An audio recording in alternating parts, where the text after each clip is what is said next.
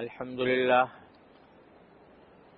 لله نحمده ونستعينه ونستغفره ونؤمن به ونتوكل عليه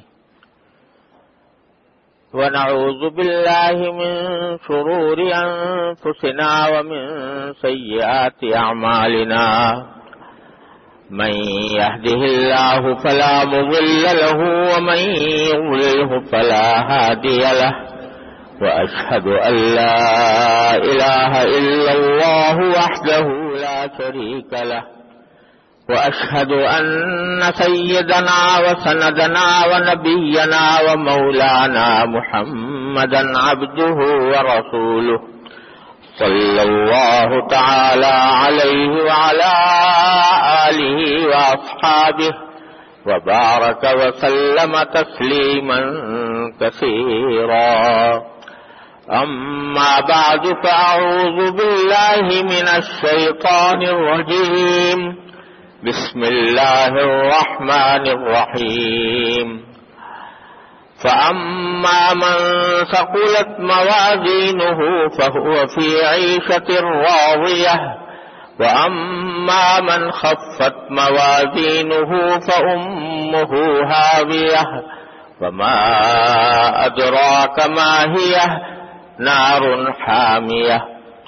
آمنت بالله صدق الله مولانا العظيم وصدق رسوله النبي الكريم ونحن على ذلك من الشاهدين والشاكرين والحمد لله رب العالمين.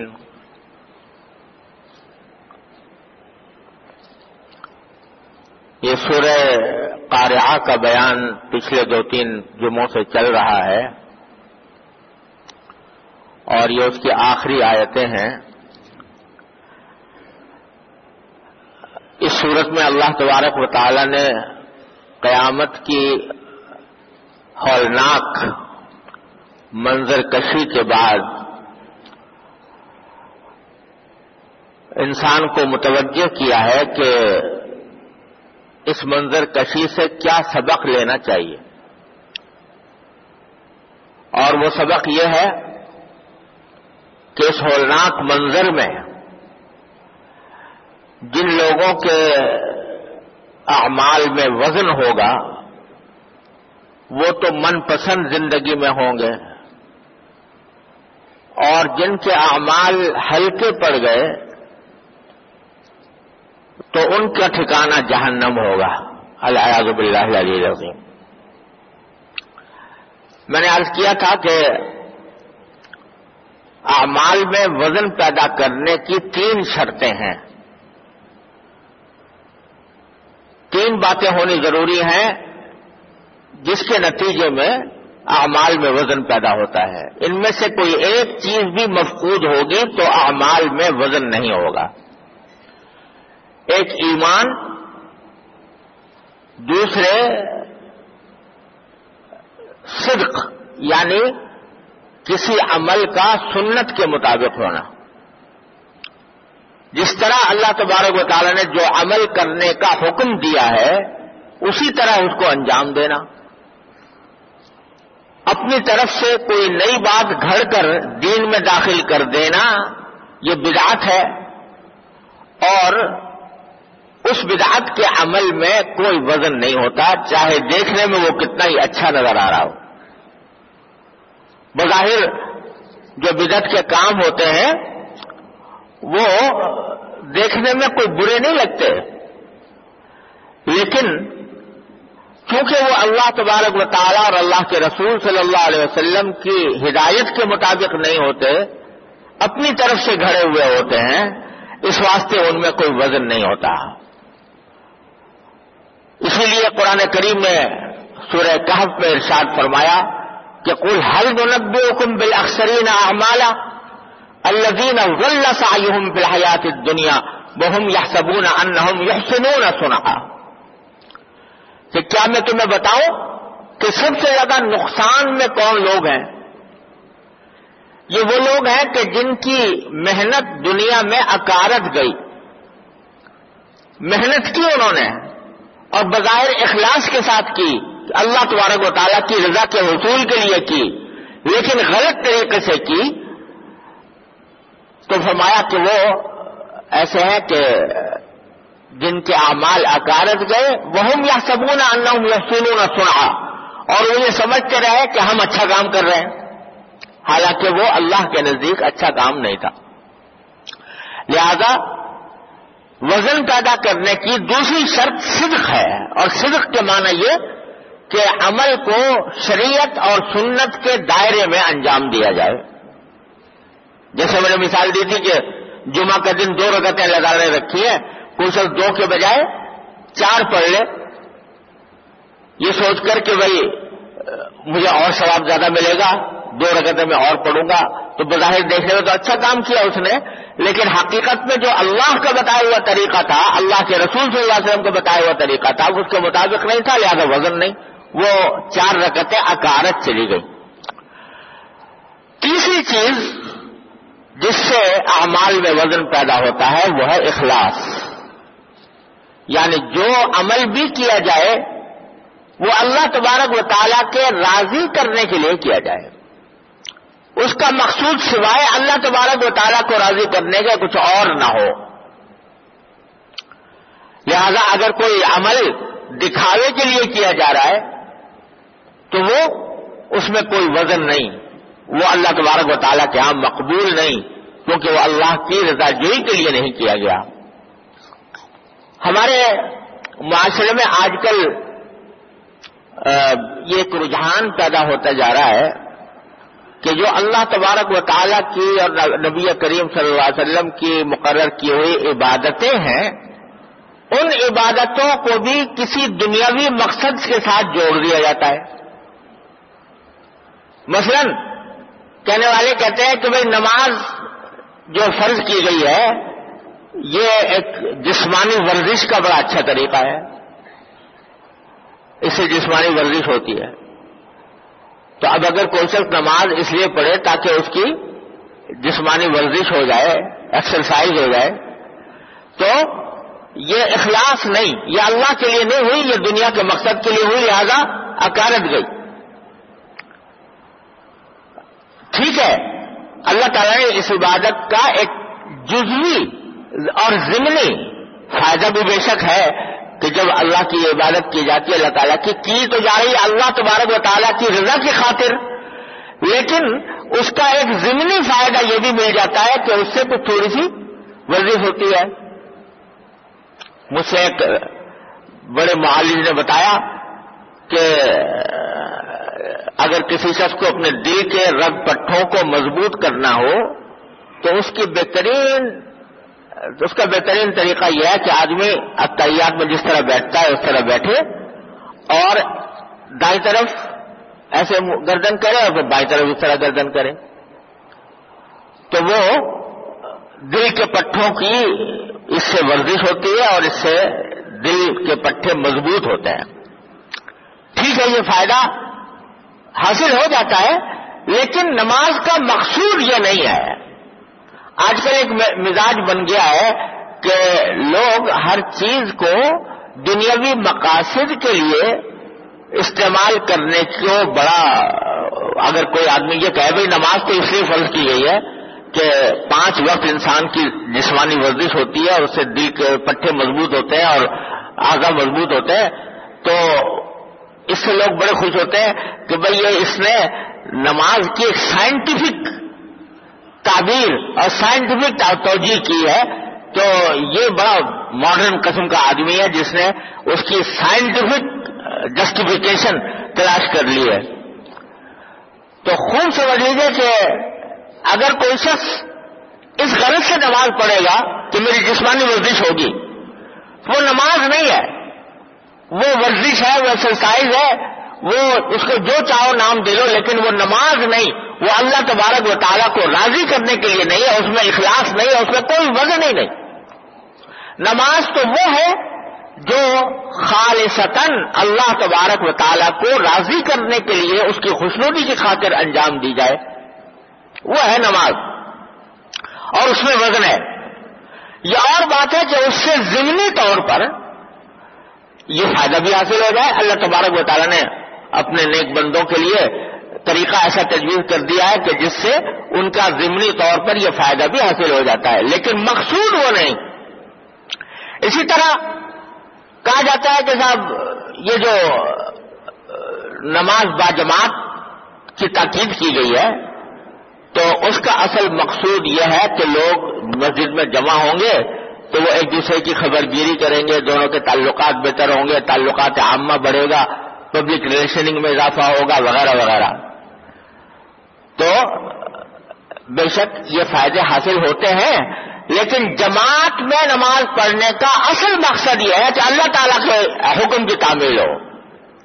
ضمنی طور پر یہ فائدے بھی حاصل ہو جائیں گے، لیکن اس کو مقصود اصلی قرار دے دینا یہ نماز کی روح کے خلاف ہے۔ کہا جاتا ہے کہ حج جو ہے یہ حقیقت ایک انٹرنیشنل کانفرنس ہے جو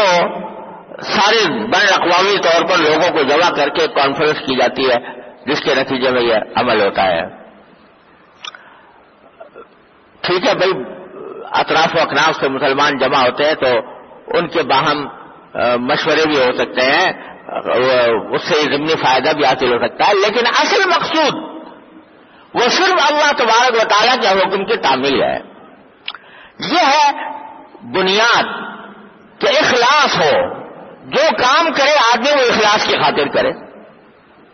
اللہ تعالیٰ کو راضی کرنے کے لیے کرے۔ مخلوق کی رضامندی یا دکھاوا یا مخلوق کے اندر شہرت حاصل کرنا یہ مقصود نہ ہو، یہ بنیادی شرط ہے کسی عمل کے وزندار ہونے کے۔ چنانچہ ہمارے جو بزرگان دین ہیں وہ اس بات کا اہتمام کرتے تھے کہ بھئی جب کوئی عمل کیا جائے تو خالص اللہ کے لیے ہو، اس میں کوئی دوسری آمیزش نہ ہو۔ حضرت امام احمد بن حنبل رحمۃ اللہ علیہ بڑے درجے کے فقیہ بھی ہیں، محدث بھی ہیں اور بہت عابد و زاہد بزرگ ہیں۔ ان کے زمانے میں ایک بڑے بزرگ کا انتقال ہو گیا تو ان سے کہا گیا کہ صاحب فلاں بزرگ کا انتقال ہو گیا ہے، آئیے ان کے نماز جنازہ میں چلیے۔ تو حضرت امام احمد بن حنبل رحمۃ اللہ علیہ نے جواب میں فرمایا کہ لم تحضرنی نیہ، بھئی میں اس وقت نہیں جا سکتا۔ وجہ اس کی یہ ہے کہ میرے دل میں اخلاص کی نیت پیدا نہیں ہو رہی، یعنی یہ نیت کہ میں جا کر نماز جنازہ میں شریک ہوں اور اس سے مجھے ثواب ملے، یہ نیت نہیں ہو رہی پیدا۔ اب اگر میں جاؤں گا تمہارے اصرار کی وجہ سے جاؤں گا کہ بھئی اگر نہ گیا تو لوگ کیا کہیں گے کہ اتنے بڑے بزرگ کے جنازے میں شریک نہیں ہوا، تو اب اگر میں جاؤں گا تو وہ مخلوق کو راضی کرنے کے لیے جاؤں گا، کیونکہ یہ خیال ہوگا کہ اگر میں نے یہ کام نہ کیا تو لوگوں میں یہ بات مشہور ہوگی کہ امام احمد اتنے بڑے بزرگ کے جنازے میں شریک نہیں ہوئے، تو لوگوں کے ملامت سے بچنے کا دل میں جذبہ پیدا ہو جائے گا اور اس کی وجہ سے میری نماز جنازہ بے وزن ہو جائے گی، بیکار ہو جائے گی، اس واسطے میں نہیں شریک ہوتا۔ جب دل میں یہ نیت ہوگی کہ نماز جنازہ پڑھنے کا یہ ثواب ہے جو رسول کریم صلی اللہ علیہ وسلم نے فرمایا کہ ایک نماز جنازہ میں کسی بھی مسلمان کی نماز جنازہ میں جو شخص شریک ہوتا ہے تو اس کو ایک قیراط کے برابر ثواب ملتا ہے، ایک قیراط فرمایا احد کے برابر، احد پہاڑ کے برابر، اتنا بڑا اجر ملتا ہے۔ جب دل میں یہ نیت ہوگی کہ رسول کریم صلی اللہ علیہ وسلم نے جو ثواب بتایا ہے میں اس ثواب کو حاصل کرنے کے لیے جا رہا ہوں، تو یہ اخلاص ہوگا اور اس میں وزن ہوگا، اس پر ثواب مرتب ہوگا۔ لیکن محض یہ کہ اگر نہیں کروں گا تو میری ناک کٹ جائے گی معاشرے میں، لوگ کیا کہیں گے، اس خیال سے اگر کوئی آدمی یہ کام کرتا ہے تو وہ اخلاص نہیں، وہ لوگوں کی دکھاوے کے لیے کر رہا ہے۔ اب دیکھو ہمارے ہاں ایک عجیب رسم چل پڑی ہے۔ حدیث میں رسول کریم صلی اللہ علیہ وسلم نے مسلمانوں کو یہ فرمایا ہے کہ تہادو تحابو، ایک دوسرے کو ہدیہ دیا کرو، اس سے تمہارے آپس میں محبت پیدا ہوتی ہے۔ تو کسی مسلمان کو ہدیہ دینا، کوئی تحفہ دینا، محبت کے ساتھ، یہ بہت بڑے اجر کا کام ہے۔ اور جس شخص کو ہدیہ دیا جائے یا تحفہ دیا جائے اس کو کہا گیا کہ بھئی قبول کر لو، چاہے چھوٹا ہی سا کیوں نہ ہو۔ حدیث میں رسول کریم صلی اللہ علیہ وسلم نے ارشاد فرمایا کہ لا تحقرن جارۃ لجارتها ولو فرسن شاۃ، کہ ایک عورت اپنی پڑوسن سے اگر پڑوسن اس کی کوئی ہدیے میں اس کو کوئی چیز بھیجے تو اس کو حقیر نہ سمجھے، اس کی قدر کرے، چاہے وہ ایک بکری کا کھر ہی کیوں نہ ہو۔ بکری کا کھر وہ زیادہ کوئی قیمتی چیز نہیں ہوتی اور اس کا استعمال بھی ذرا مشکل ہوتا ہے، لیکن اگر کسی پڑوسن نے کسی کے پاس بکری کا کھر بھیجا ہے، محبت سے بھیجا ہے، تو اس کو معمولی نہ سمجھے، حقیر نہ سمجھے، بلکہ اس کی قدر کرے۔ اور بزرگوں نے فرمایا ہے کہ کسی مسلمان کا محبت کے ساتھ کوئی ہدیہ جو دیتا ہے وہ انسان کی آمدنی میں سب سے زیادہ برکت والی چیز ہے۔ حضرت حاجی امداد اللہ صاحب مہاجر مکی رحمۃ اللہ علیہ بڑے درجے کے اولیاء اللہ میں سے ہیں، بہت کم کھاتے تھے، لیکن اگر کسی مسلمان نے کوئی ہدیہ بھیجا کوئی تو تھوڑا سا اس میں سے ضرور کھا لیتے تھے اور باقی تقسیم کر دیتے تھے، کہتے تھے مسلمان کا ہدیہ ہے، اس میں بڑی برکت ہے، تو بڑی برکت کی چیز ہے۔ لیکن ہم لوگوں نے اپنی رسموں سے اس ہدیے کی سنت کو اور ہدیے کے ثواب کو ضائع کر دیا ہے، اس طرح کہ مثلا شادی ہے، بیاہ ہے،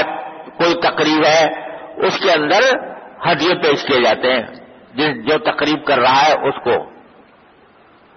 لیکن وہ کیوں کیے جاتے ہیں؟ اکثر و بیشتر یہ ہوتا ہے کہ وہ دل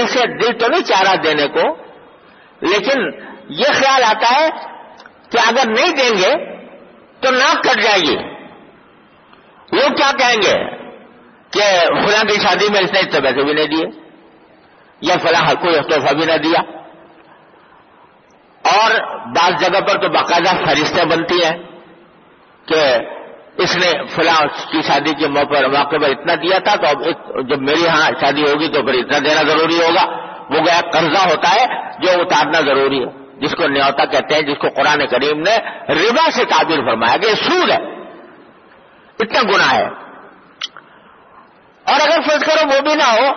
لیکن آدمی دے تو رہا ہے، دل اندر سے کٹ رہا ہے، دل نہیں چاہ رہا، لیکن یہ سوچ رکھ کے دے رہا ہے کہ اگر نہیں دوں گا تو معاشرے میں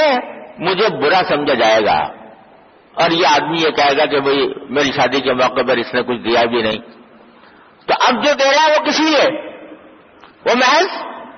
دکھاوے کی خاطر ہے۔ تو یہ ہدیے کا سارا ثواب اس میں ضائع ہو گیا، کیونکہ اخلاص نہیں۔ اور یہی چیز اگر آدمی خلوص سے محبت سے دے اور اس لیے دے کہ نبی کریم صلی اللہ علیہ وسلم نے ہدیہ دینے کی فضیلت بیان فرمائی ہے اور میں آپ کی سنت پر عمل کر رہا ہوں، تو اس نیت سے اگر کرے گا اور دل میں واقعتاً یہی ارادہ ہوگا تو اس پر بڑا اجر و ثواب ہے انشاءاللہ۔ تو ذرا سے زاویہ نگاہ کے بدلنے سے ایک عمل وزنی بھی ہو جاتا ہے اور اس کا وزن ختم بھی ہو جاتا ہے۔ اگر آدمی زاویہ نگاہ درست کر لے، اتباع سنت کی نیت سے کرے، نبی کریم صلی اللہ علیہ وسلم کے حکم کی اطاعت میں کرے، تو وہ اس کے لیے باعث اجر و ثواب ہے، اس کے عمل میں بڑا وزن ہے۔ اور اگر محض اس لیے کر لیا کہ لوگ کیا کہیں گے، مخلوق کی دکھاوے کے لیے کر لیا، تو اس کا نہ صرف یہ کہ کوئی ثواب نہیں، عمل میں کوئی وزن نہیں، بلکہ الٹا گناہ ہے، ریاکاری کا گناہ ہے۔ تو یہ تیسری چیز ہے بھائی۔ تو ایک ہوئی ایمان، اللہ تبارک و تعالیٰ اپنی رحمت سے ہم سب کا ایمان پر خاتمہ فرمائے اور اس ایمان کی حفاظت فرمائے۔ دوسرے صدق، یعنی جو عمل ہو وہ شریعت اور سنت کے دائرے میں ہو، اور تیسرے اخلاص، کہ جو کام کرے وہ اللہ تبارک و تعالیٰ کی رضا جوئی کے لیے کرے، اللہ تعالیٰ کی خوشنودی کے لیے کرے۔ یہ تین باتیں حاصل ہو گئی تو انشاءاللہ ثقلت موازین ہو۔ عمل بعض اوقات بہت چھوٹا سا ہوتا ہے، لیکن جب اخلاص کے ساتھ اللہ کے لیے کیا جاتا ہے چھوٹے عمل پر ثواب بڑا عظیم۔ حدیث میں آتا ہے کہ ایک شخص تھا، وہ ایک مرتبہ پیاس کے سفر کر رہا تھا، پیاس لگی ہوئی تھی، ایک کنویں پر جا کر پانی پیا تو وہاں جا کر دیکھا کہ ایک کتا جو ہے وہ پیاس سے مٹی چاٹ رہا ہے، گیلی مٹی۔ تو دل میں خیال آیا کہ یہ اللہ کی مخلوق ہے اور اس کو بھی ویسی پیاس لگی ہے جیسے مجھے لگی ہوئی تھی، اس کو میں پانی پلا دوں۔ تو اپنا چمڑے کا موزہ پہنا ہوا تھا، وہ کوئی ڈول تھا نہیں، وہ چمڑے کے موزے میں پانی بھر کر کتے کو پلا دیا۔ حدیث میں آتا ہے کہ نبی کریم صلی اللہ علیہ وسلم نے یہ واقعہ بیان کر کے فرمایا فشکر اللہ لہ فغفر لہ، اللہ تعالیٰ نے اس کے اس عمل کی اتنی قدردانی فرمائی کہ اس کی مغفرت فرما دی۔ اب کتے کو پانی پلا دینا بظاہر چھوٹا سا عمل ہے، لیکن جس اخلاص کے ساتھ کیا تھا اس نے، اس کی وجہ سے اس میں بڑا عظیم وزن پیدا ہو گیا اور اس کی برکت سے اللہ تعالیٰ نے اس کو اس کی مغفرت فرما دی۔ تو اللہ تعالیٰ اپنی رحمت سے اس بات کی توفیق ہمیں عطا فرما دے کہ چاہے عمل کم کریں لیکن جو کریں وہ اخلاص کے ساتھ ہو۔ حدیث میں رسول کریم صلی اللہ علیہ وسلم نے حضرت معاذ بن جبل رضی اللہ عنہ سے فرمایا کہ اے معاذ اخلص دینک یکفیک العمل القلیل، اپنے دین میں اخلاص پیدا کر لو، تھوڑا سا عمل بھی تمہارے لیے کافی ہو جائے گا، اور اگر اخلاص نہیں تو بڑے بڑے اعمال اکارت ہیں۔ تو اللہ تبارک و تعالیٰ اپنے فضل و کرم سے اپنی رحمت سے ہمیں ان تینوں شرطیں پورے کرنے کی توفیق عطا فرما دے، ایمان بھی درست ہو، صدق بھی حاصل ہو اور اخلاص بھی حاصل ہو، تو اللہ تعالیٰ فرماتے ہیں کہ اس کے موازین سخت بھاری ہوں گے، فَهُوَ فِي عِيشَةٍ رَاضِيَةٍ، تو وہ من پسند زندگی میں آخرت میں پہنچے گا، جس میں جو چاہے گا اللہ تبارک و تعالیٰ اس کو عطا فرمائیں گے۔ اللہ تعالیٰ اپنی رحمت سے اپنے فضل و کرم سے ہم سب کو ایسی ہی زندگی عطا فرما دے۔ وآخر دعوانا الحمدللہ رب العالمین۔